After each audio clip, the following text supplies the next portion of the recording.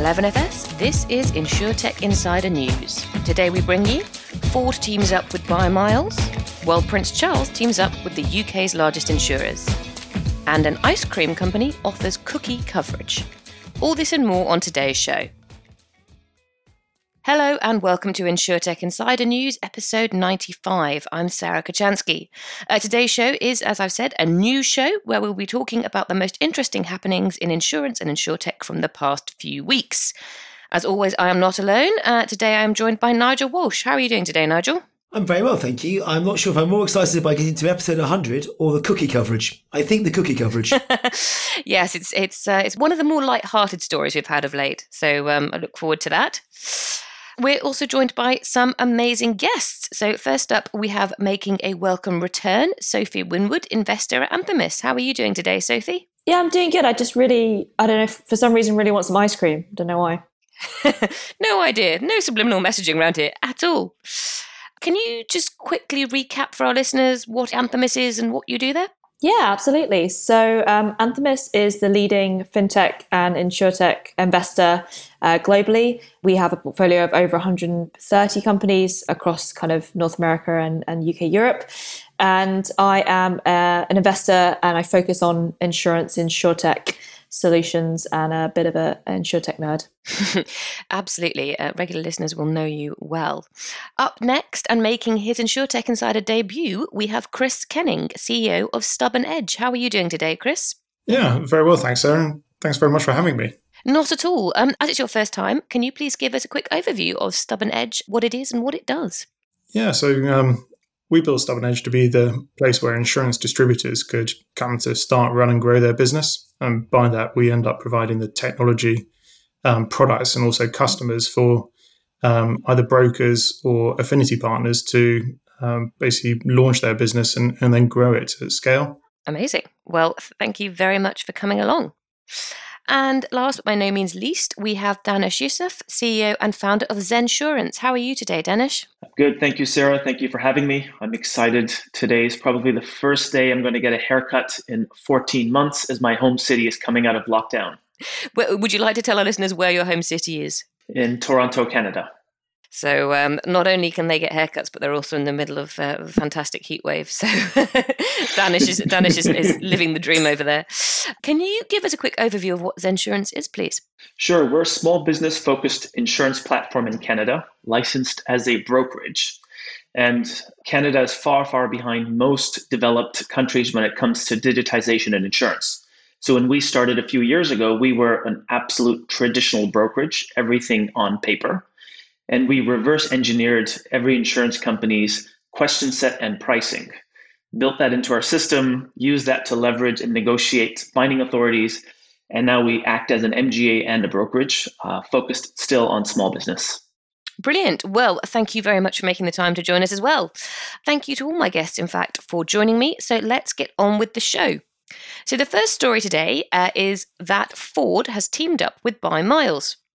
So the car manufacturer has announced that By Miles will be the first insurance provider in the UK to get access to connected car data from newer Ford vehicles. This will give Ford owners who cut their daily commute or are commuting less since the pandemic the opportunity to make use of data directly from their vehicles to power a pay-per-drive approach with the potential to make savings on their car insurance. The product will be available later this year, and Ford drivers that own models with Ford Pass Connect, the vehicle's embedded modem, won't need any additional devices, hardware or software added to their car to start paying by the mile. Customers can sign up for By Miles online, and the policy is activated by accepting a prompt on the in-vehicle screen to share their distance data.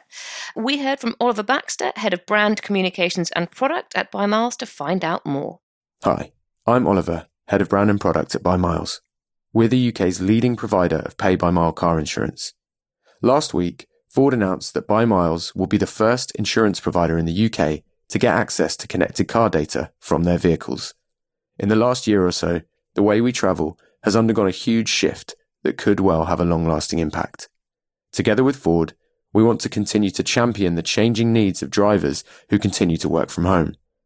Whatever the new normal looks like, it's clear that drivers' needs are changing very quickly, and people want fairer, more flexible cover that reflects that. We're delighted that our pay-by-mile collaboration with Ford will offer drivers a seamless, connected alternative to traditional car insurance. It's vital that insurance adapts to recognise the cover these smarter, better connected, and often greener and safer vehicles deserve. For fully electric connected vehicles, our electric-friendly insurance policies already offer fully comprehensive coverage, including for items not often included on insurance policies as standard, such as damage or theft of charging cables and accessories, as well as electric car batteries, whether they're leased or owned.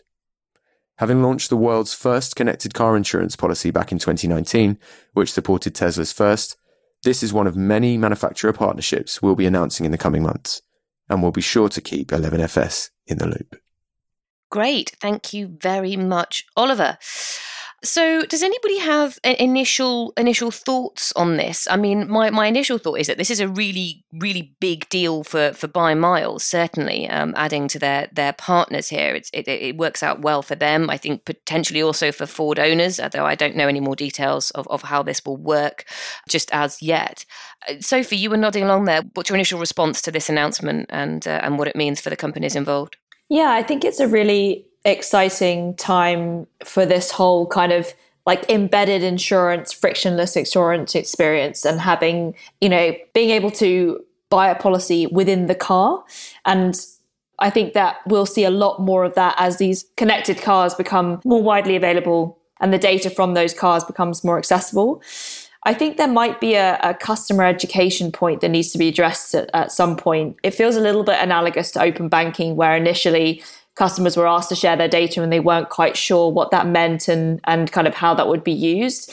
And also kind of around this by mile approach, whether that is the right route for them, because it does only really make sense from my understanding for drivers that are, lower mileage drivers.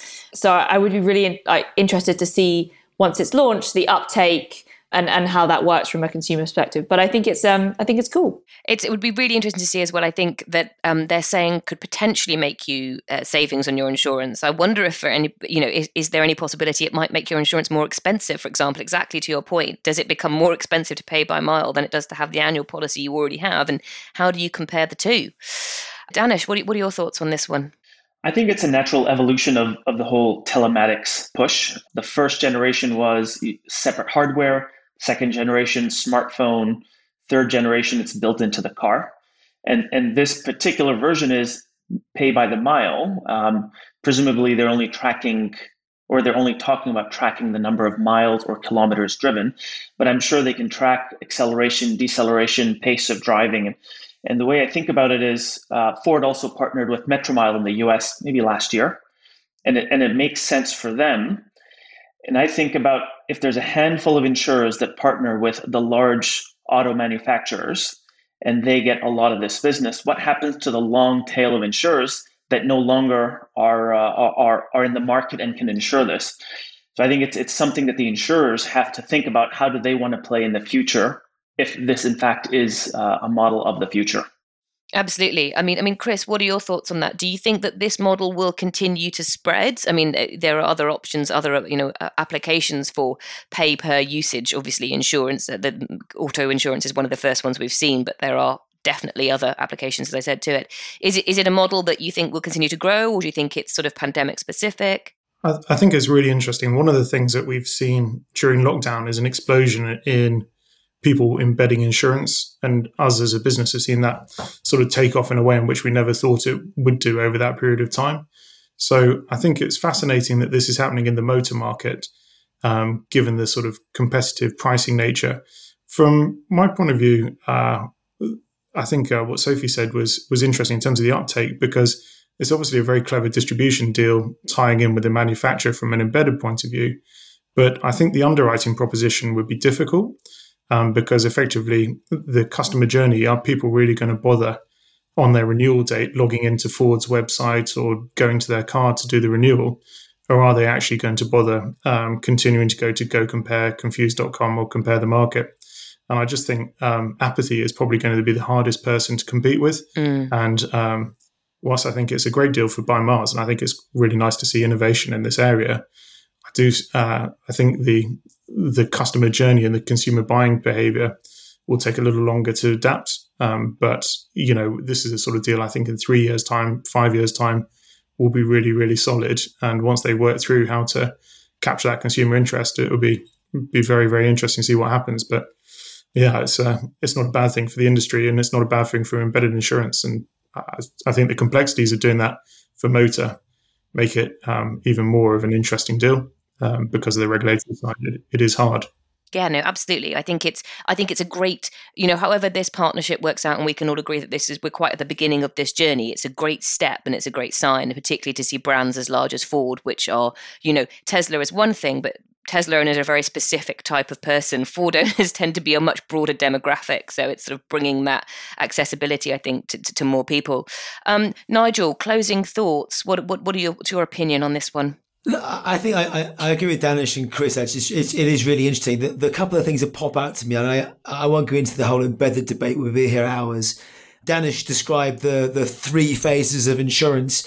Perhaps the 4th phase of insurance is no insurance, if I can summarize it as that one. The other word that stung or struck a chord with me here is By Miles would be the first insurance provider. So I love the fact that they've chosen an insurtech first because we're agile, we're quick, we move at pace, and we can get going. So it's really, really good. But by indicating it's the first one, it means actually they're going to open it up to a panel, which would then indicate, to Chris's point about embedded, or to the 4th version of this, actually, if it's invisible going forward, then frankly, we don't really care who's going to write it because it's going to be included in that journey going forward. Chris, do you want to make the final point on this before we move on to the next one then? Sorry, yeah, I just think the interesting side is with the changes in kind of captive rules, and I think Gibraltar is getting to the stage where captives might be able to sell to consumers directly rather than just taking the company's risk. The thing I'd be fascinated in is whether Ford are using this as a learning period to then slot the good risks into their own captive, and therefore we end up in the same kind of competitive scenario that we've been in for a while, but just with different actors. So I think what Nigel was saying was is where I would ultimately see Ford's mindset going, and therefore, I think the next 3 years will be amazing to see how that works. And of course, that's what we've seen Tesla do, underwrite its own policies as well, or attempt to. I mean, Elon Musk seems to be underwriting everything as far as I can tell, but one of them is certainly that his company is underwriting car insurance.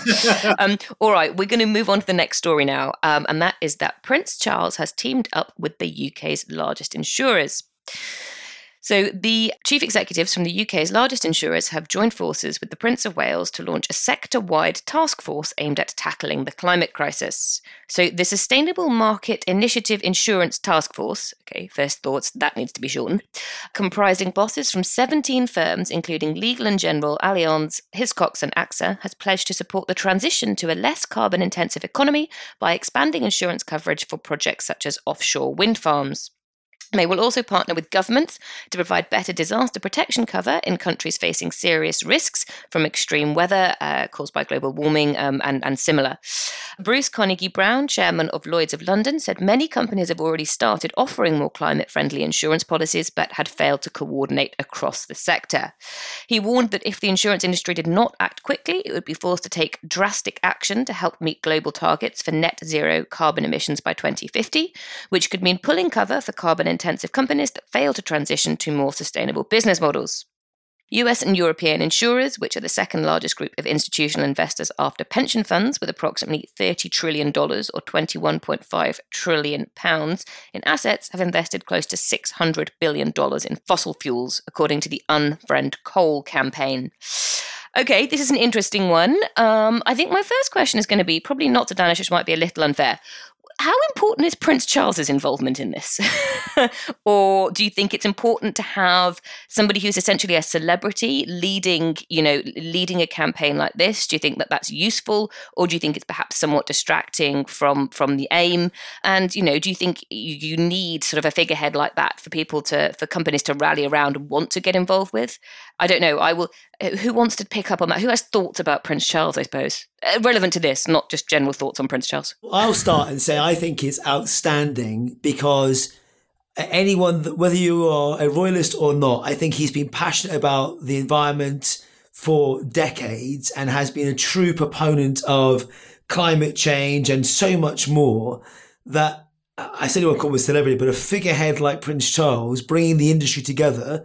And in this instance, such an important industry at the forefront of actually, whether it's investment or changing what risks we underwrite, making it easier or more difficult, has the opportunity to tackle the problem at source.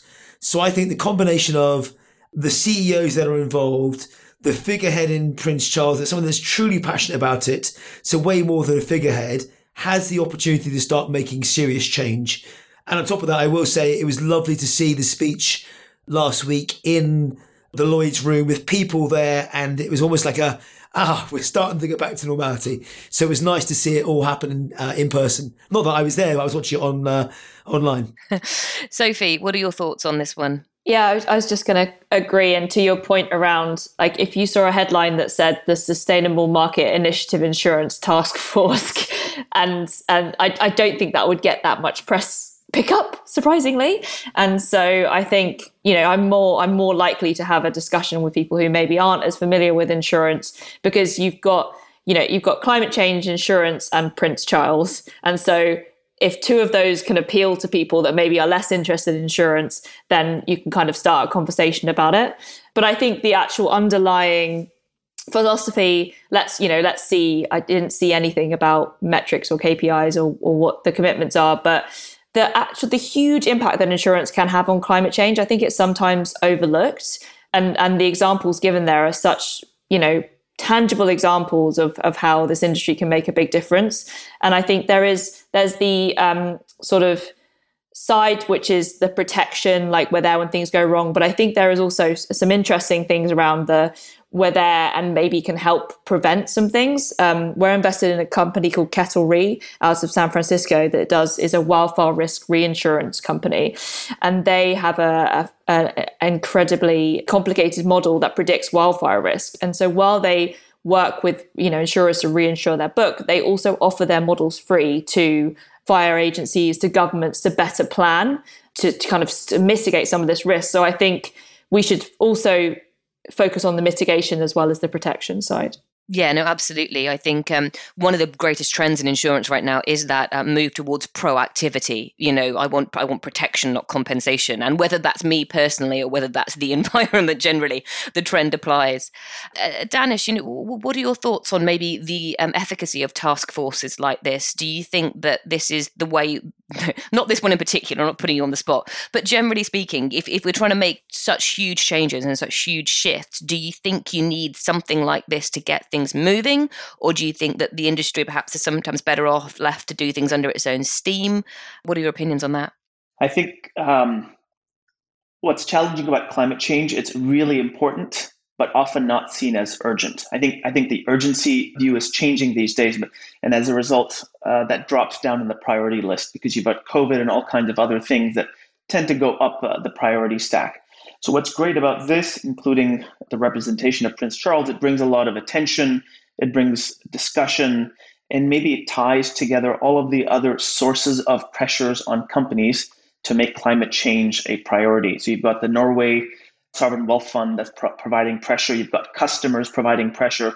I think task forces in general of this size don't just deliver results, but the continued focus hopefully keeps the insurance companies moving forward and maintaining this at least in the top priority list so we make progress over time. Yeah, no, absolutely. You can't say it hasn't made news when this is actually an article that's come from The Guardian, which is not a small insurance newspaper here in the UK. It's a huge paper with an international following. So, it's already succeeding in that sense, to Sophie's point as well. Chris, did you want to comment on this? I mean, I think, we've talked a lot about how climate change and movement towards awareness of it and making an impact on how we can reduce climate change is super important. But, what are your thoughts on the role the insurance industry has to play, perhaps? And indeed, if you have any thoughts on Prince Charles, please feel free to share them. I have very warm and positive feelings towards Prince Charles, but I think the interesting thing from the article point of view was that it was talking about the impact that insurance could have on providing protection and cover in the event that circumstances happen. I think that's obviously really important and beneficial for the people who need that. But actually, I think probably the strongest impact that the insurance industry can have, aside from their investment policies and amending those, which I think is obviously a trend that's happening with ESG, I think the strongest thing that they can do is by making things uninsurable. and by effectively not providing the cover. And I think that was the bit that was excluded, but actually is the bit that's going to have the far greater consequence for the market. And I think if people were to take that action collectively, we've seen with the hard market now exactly what that can do to businesses and industries. I think that's where you're going to see a real movement. And Lloyd's obviously is at the forefront of ensuring some of these industries that do have a big impact on climate. And I thought that was the stuff that was unsaid in the article that would actually have a big impact in a very short space of time. Yes, Carnegie Brown was sort of hinting at it with a subtle stick, wasn't he, by saying, if you don't get a move on, we're going to have to start pulling cover, or companies are. But I think, to your point, there is a lot more things could be put home a lot more clearly, simply, and perhaps forcefully in that line of thinking. I would have thought group risk managers are going to be more excited about this than the general public because it'll have the biggest impact on them. Absolutely. All right, brilliant. We're going to leave that there and we're going to take a quick break, but we will be back very soon. Hey folks, over here at 11FS, we're still working hard to build the next generation of financial services, and our team is growing quickly. So we're looking for a bunch of new 11s to join us. If you or someone you know is up for a new challenge and a bit of a fintech nerd like us, check out the roles in consulting across product, engineering, design, delivery, and strategy. You'll find all the details at 11fs.com/careers. All right, welcome back. Let's get on with the news, and over to you, Nigel. Thank you very much. So first up, we have another Lloyd's of London story in that it takes out a £650 million cover to protect the emergency fund. Insurance market Lloyd's of London has taken out a £650 million cover to protect its backup central fund against possible high-risk events that could cause losses. I wonder if that's got anything to do with what's recently gone on. The central fund at Lloyd's is a $3 billion backstop funded by its underwriting members to protect the market at times of stress. The 5-year cover is financed by JP Morgan, as well as other reinsurers, including Berkshire Hathaway and Swiss Re. The arrangement will provide aggregate insurance protection to Lloyd's central fund from an attachment point of up to $1.25 billion. The cover also has a lower cost of capital and should help the company to underwrite more business going forward. Again, another point to show how critical I think that Lloyd's of London is and continues to be for the market. But by bringing together industry giants like Berkshire Hathaway, Swiss Re and JP Morgan, just shows the sheer scale and capability that we have here in the city. Where do we start on this? Sophie, can I head to you given the funding side of this? Yeah, I mean, I think it's obviously a very positive thing that they're thinking about this and that they've got this in place and they're working with, huge backable players. I think this is it's pretty standard practice. I'm not going to comment on the 600 million. It's really hard to know just because of these, unexpected events. How do you quantify them anymore? Because the velocity and the quantum is more than, historically. And it's the volatility of it is a lot more than it used to be. But I think, from a business, from a consumer's point of view, it's good to know that this is happening and that they're thinking about this before things go wrong. Yeah, I couldn't agree more. Danish, you're nodding away over here with lots of hair. So go on, give us your take. Lots of hair for now. This fits. I agree with Sophie. This makes a lot of sense, and it fits with what I've been seeing in Lloyd's over the last 24 months. It's a push to reduce expenses, and I feel that as a broker, there's pressure on our commissions. There's push to increase profitability as they're shutting down certain syndicates that are underperforming. And now they're managing the capital side of it. And there's two things in particular that were interesting for me in the way they structured this deal. First, the quantum, the 650 million. According to the Financial Times, the central fund has never had an aggregate annual loss of more than 600 million. So they've gone just above that to really look out for those the black swan events, and I agree with you, Nigel, maybe it has something to do with what's going on these days. But it's truly those really wild off events that they're looking to insure. And then second, it's a 2-tier fundraise. The first 450 by JP Morgan, outside of the industry, it makes sense. The next 200 is from insiders, and some of them are participants in the Lloyd's market. And I'm sure Aon, the broker, has done their diligence, but this just reminds me of the LMX spiral from the late 80s, where the same syndicates were insuring and reinsuring the same risk multiple times without knowing it. So it was just a bit odd. They got the last 200 from inside the market. I'm not qualified to answer it, but I was curious as to why JPM went first, not the insurers, and it was in that order rather than the insurers first and then backed up by JP Morgan. But I guess to your point, it truly is about, there's no point all covering each other's risks and then getting stuck at the end of the day. So I wonder, Chris, if you... is the size of the fund the thing that matters here, just being tipped over previous maximum exposure, or is it the ease at which we could actually get access to this going forward? And again, maybe it's not one for us, but I'm just curious, given obviously coming out of a pandemic now, you look at the World Economic Forum top 10 risks, cyber's on there. We see so much out there that's going on. Are we just trying to get ahead of those next 9? I think, firstly, I think partly JP Morgan have probably got some cash now. They're not funding the European Super League. So maybe that's why they've gone first. But secondly, I think from the article, my sort of thought with Lloyds is that maybe this isn't sort of preparing for a negative eventuality, but actually it's more about allowing themselves to take advantage of a hardening market. And I think in that sort of scenario, there's a lot of well-performing syndicates that are looking to expand their line sizes and expand. And I think if that's what the market's looking to do, it seems eminently sensible. You've seen so many capital raises for new insurers or reinsurance vehicles to take advantage of it. It's sensible for Lloyds to do something similar. So to my mind, it's not protecting against an eventuality that's going to be negative. It's more about releasing their balance sheet and taking advantage of low capital costs at the moment to go into a hardening market. And I think market participants will like it.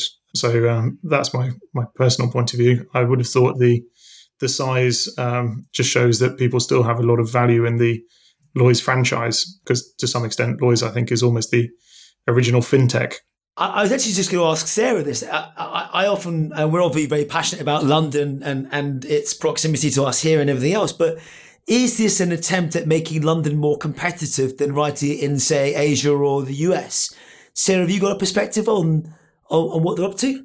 Oh, not a particularly informed perspective. I think Lloyds is aware of its need to keep up with, particularly given what's happening, as you mentioned in Asia, especially. I think there are signs that Lloyds is kind of aware of its reputation, which it has as being, the oldest market in the world and having this huge institute of great standing, has stood it really well thus far. But it's that is sort of starting to tarnish a little bit, particularly when you think about some of the accusations about ways of working or indeed culture that have come out about it. And at the same time, you're seeing kind of the emergence of almost, of very competitive options emerging elsewhere. So I think, I don't know if this is part of that greater strategy or if it's inspired by, as Chris said, there's lots of money sloshing around up there, and if you can get your hands on some, why not?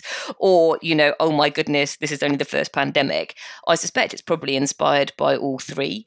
And I think from that perspective, there's very little to look at this and think, oh, that was a bad decision yet. I mean, I may yet be proven wrong, but I think, from all those perspectives added together, it seems like it makes a lot of sense. Yeah, I couldn't agree more. And look, I want it to be successful. And I think the industry needs Lloyds of London to be at the very centre of everything that we do and continue to be so for many years to come. So I think for the market as a whole, it's a good thing. Let me move on to our next story. And again, on the theme of the pandemic, this is Hiscox settles its business interruption claims. And we've talked about this quite a lot on the show over the last couple of months. Lloyds of London insurer Hiscox has today revealed it has agreed an arbitration settlement with the Hiscox Action Group over business interruption losses precipitated by the government's lockdown last year. Hiscox was one of the 6 of the world's largest commercial insurers involved with the test case, where insurers argued that the many BI policies did not cover widespread disruption during government efforts to curb COVID-19. The insurers lost the case, as the British High Court said policyholders had a right to payouts from insurers. Hiscox have said that the settlement between Hiscox and the Hiscox Action Group of policyholders was in line with the Supreme Court judgment, and the proceedings have now been resolved to the mutual satisfaction of all parties. The FCA said earlier this month that $757 million in interim or final payments had been issued by insurers to policyholders so far. I mean, I'm pleased to see the end of it, or is it? It's a huge amount of money that's been paid out. I remember discussing with Sarah many moons back, the ABI were expecting billions to be paid out. It's interesting that this is now closed and out of the way as we emerge or slowly unlock from lockdown, going back into normality, hopefully in the UK on July 19th, for all those are watching. Where do we start? Sarah, we've spoken about this. Let's start with you, Sarah, if you don't mind. Is this the end of the BI saga, do you think? God, that makes it sound like a long-running Netflix series that we've all been hooked on. Actually, to be fair, most of us insurance nerds have. I don't know is the answer to that. I don't know if it may be the end of this, is this particular chapter is closed, but the success, the fact that the people who brought the case have succeeded is an interesting precedent to have set. And I wonder if we might see other instances, not necessarily in BI, but across the board in insurance, where people are more tenacious and perhaps more willing to bring cases against insurers and groups of insurers who they feel have acted unfairly. So I wonder if that could happen in future. That could be a precedent that's now set. But I think also, and the largest insurers will, if they've got any sense, be looking at this and thinking, how do we prevent this happening again? Where do we have to own up, take accountability and say we messed up on this occasion? And even if they don't believe they've messed up, they have to look at what the judgment has said and say, well, that could be, where else could that be applied to us? Where else could somebody say that to us in future that we might lose out negatively?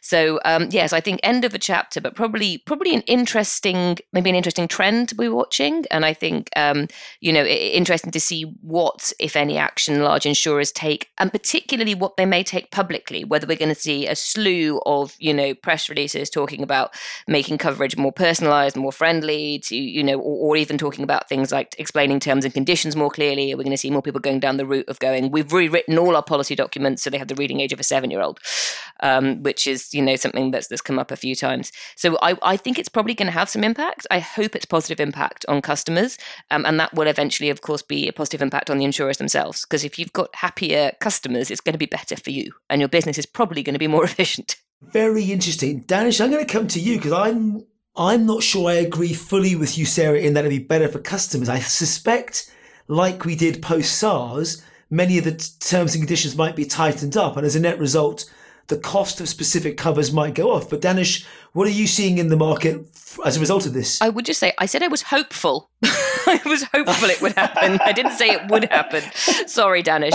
Please, go ahead. Yeah, no problem. I definitely see, there's two things that I foresee coming from here. One is tightening of coverages, increasing of rates, which we already see. But then more longer term, as insurance companies step back and say, what can we learn from this?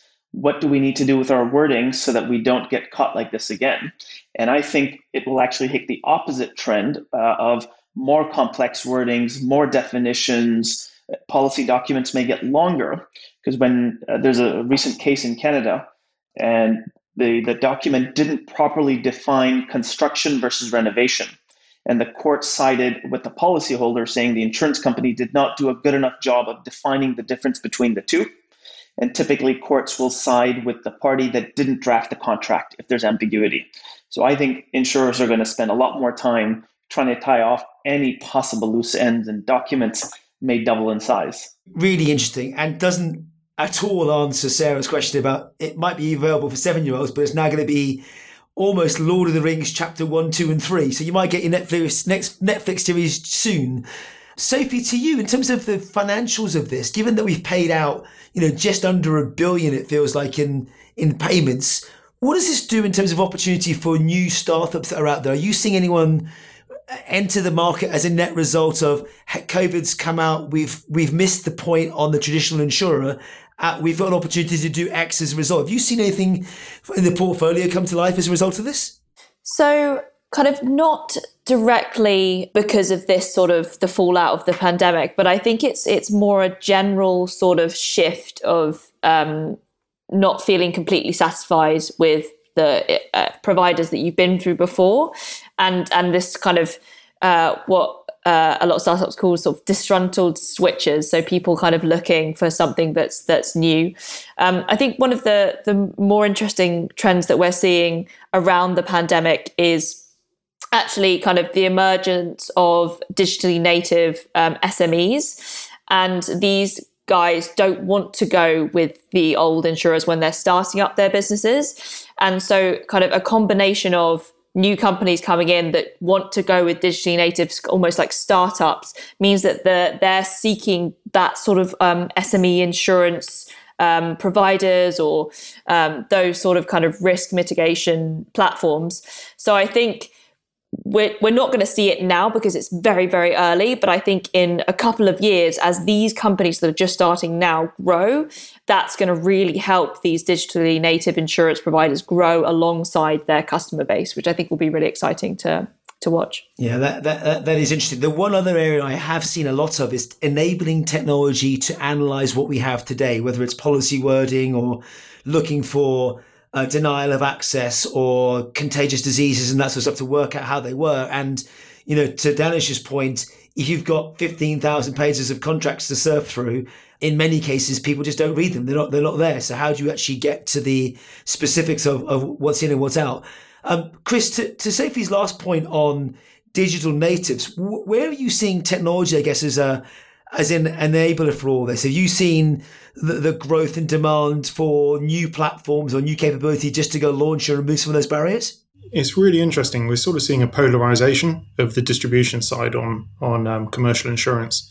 So you can see people who are offering a cheap and cheerful, simple policy which covers off the majority of risks but is easy to distribute and is almost done on an execution-only basis to smaller businesses. And then on the other side, you can see the trend towards much larger, much longer coverages with a more advised sale, where actually technology isn't being used to do mass distribution and is sort of trying to ape a kind of personal lines consumer journey. We're seeing it more in terms of actually we want the technology to reduce the cost so that we can put people in front of the clients and explain and train what this policy covers.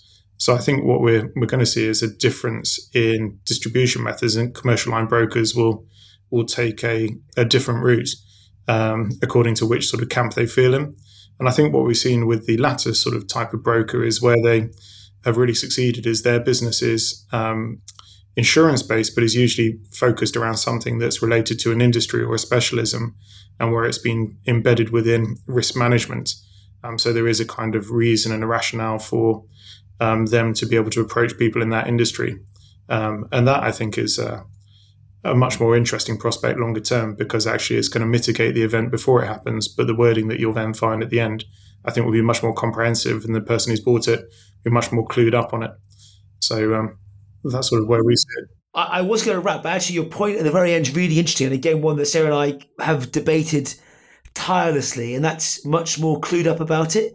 I personally feel that the pandemic has made us all look at these sorts of things, whether it's individuals looking at life insurance or wills or commercial contracts now looking at what they're actually covered for and what they're not covered for.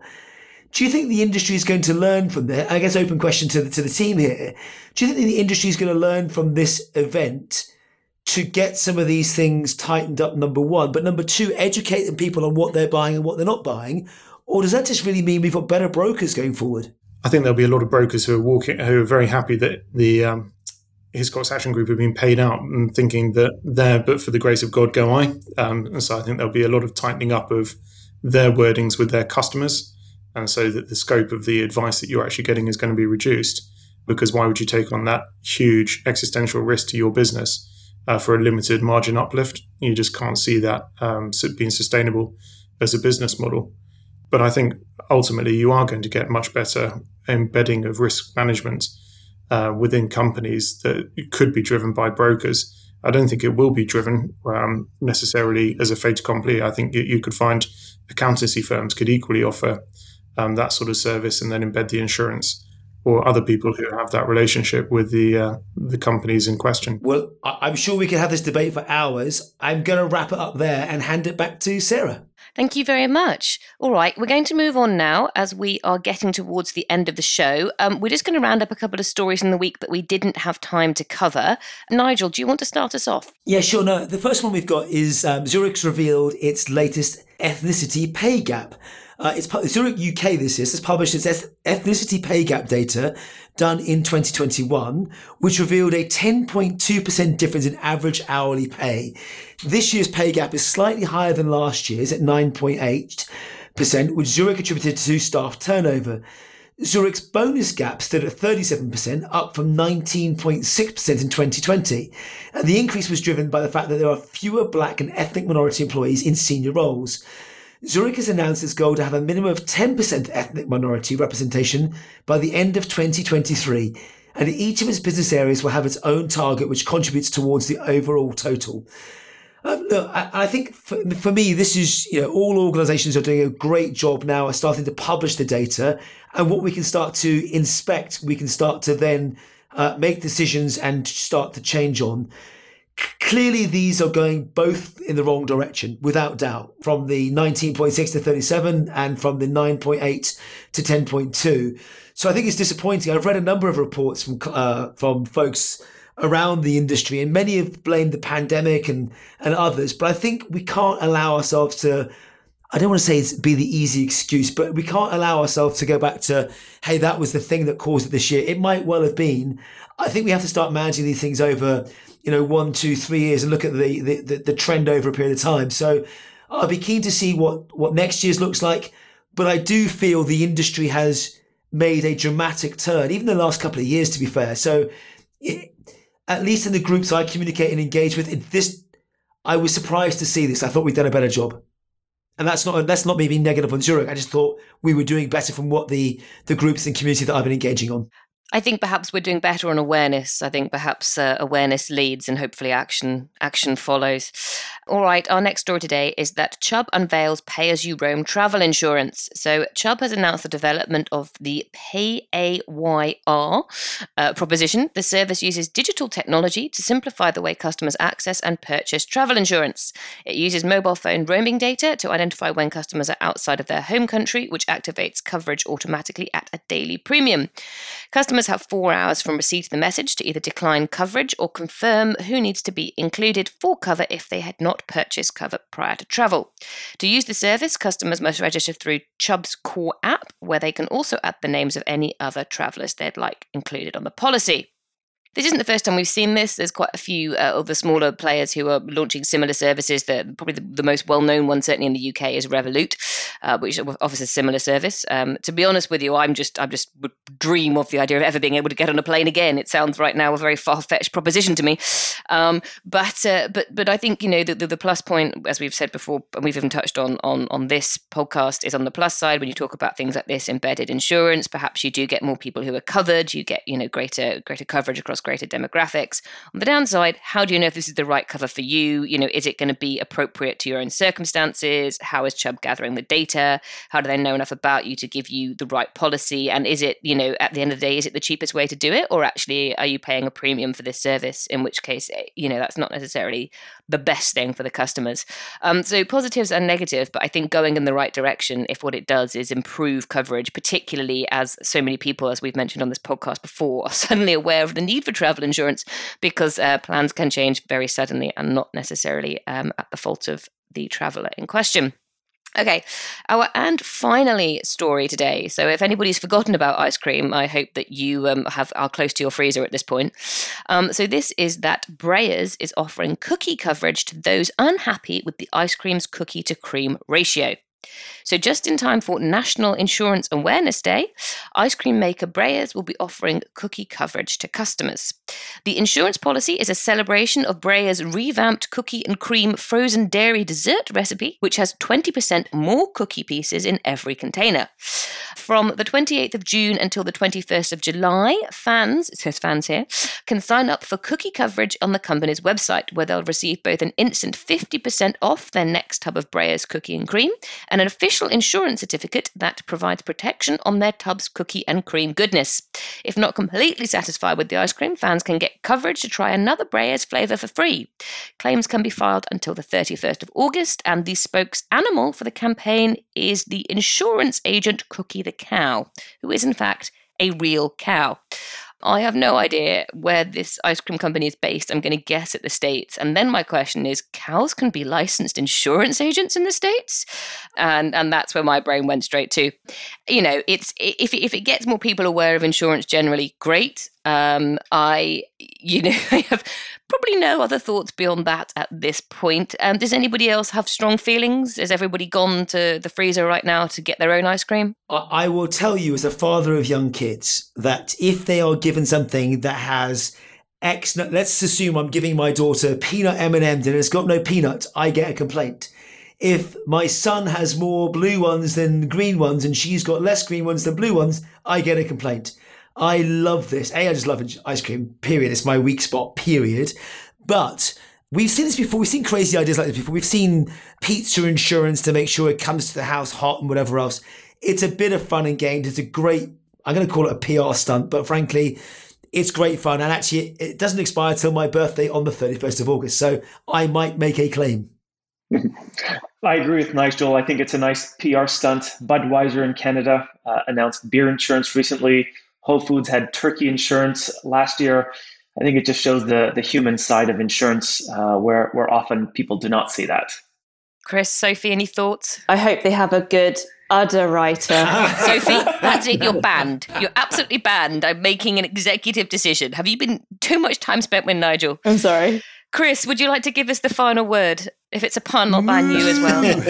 I really like it. I think it's very funny, but I also can't believe that you've had to go and get an insurance contract issued with all the terms and conditions.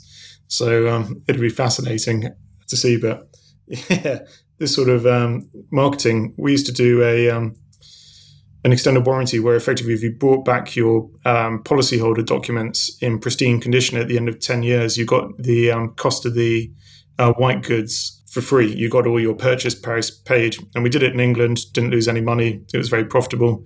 Did it in Scandinavia, and loads of people turned up with pristine documents 10 years later. And you realize the difference in national psyche. So, yeah, it reminded me of that.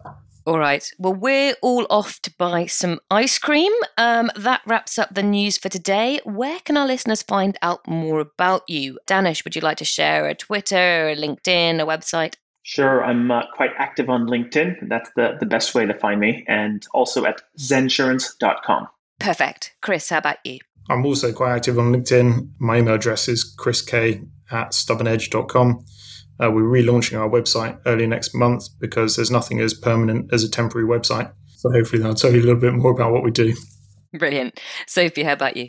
Yeah, you can find me on Twitter at Sophie Winwood and find out more about Anthemis at anthemis.com. And Nigel, other than the ice cream aisle of Waitrose, where can you be found? You beat me to it. I was going to say I was going to be in the ice cream aisle. Never mind. You will find me being quiet, shy and reserved on Twitter at Nigel Walsh. And you can find me on Twitter at Sarah Kachansky. Thank you so much to all of my guests today, and thank you for listening. If you like what you've heard, do subscribe to the podcast and don't forget to leave us a review. It helps to make it better and it helps others to find the show. As always, if you want to join the conversation, you can find us on social media. Just search for 11FS or InsurTech Insider. You can find us on Twitter at Instech Insiders, or you can email podcasts@11fs.com. Thank you so much for listening. Goodbye.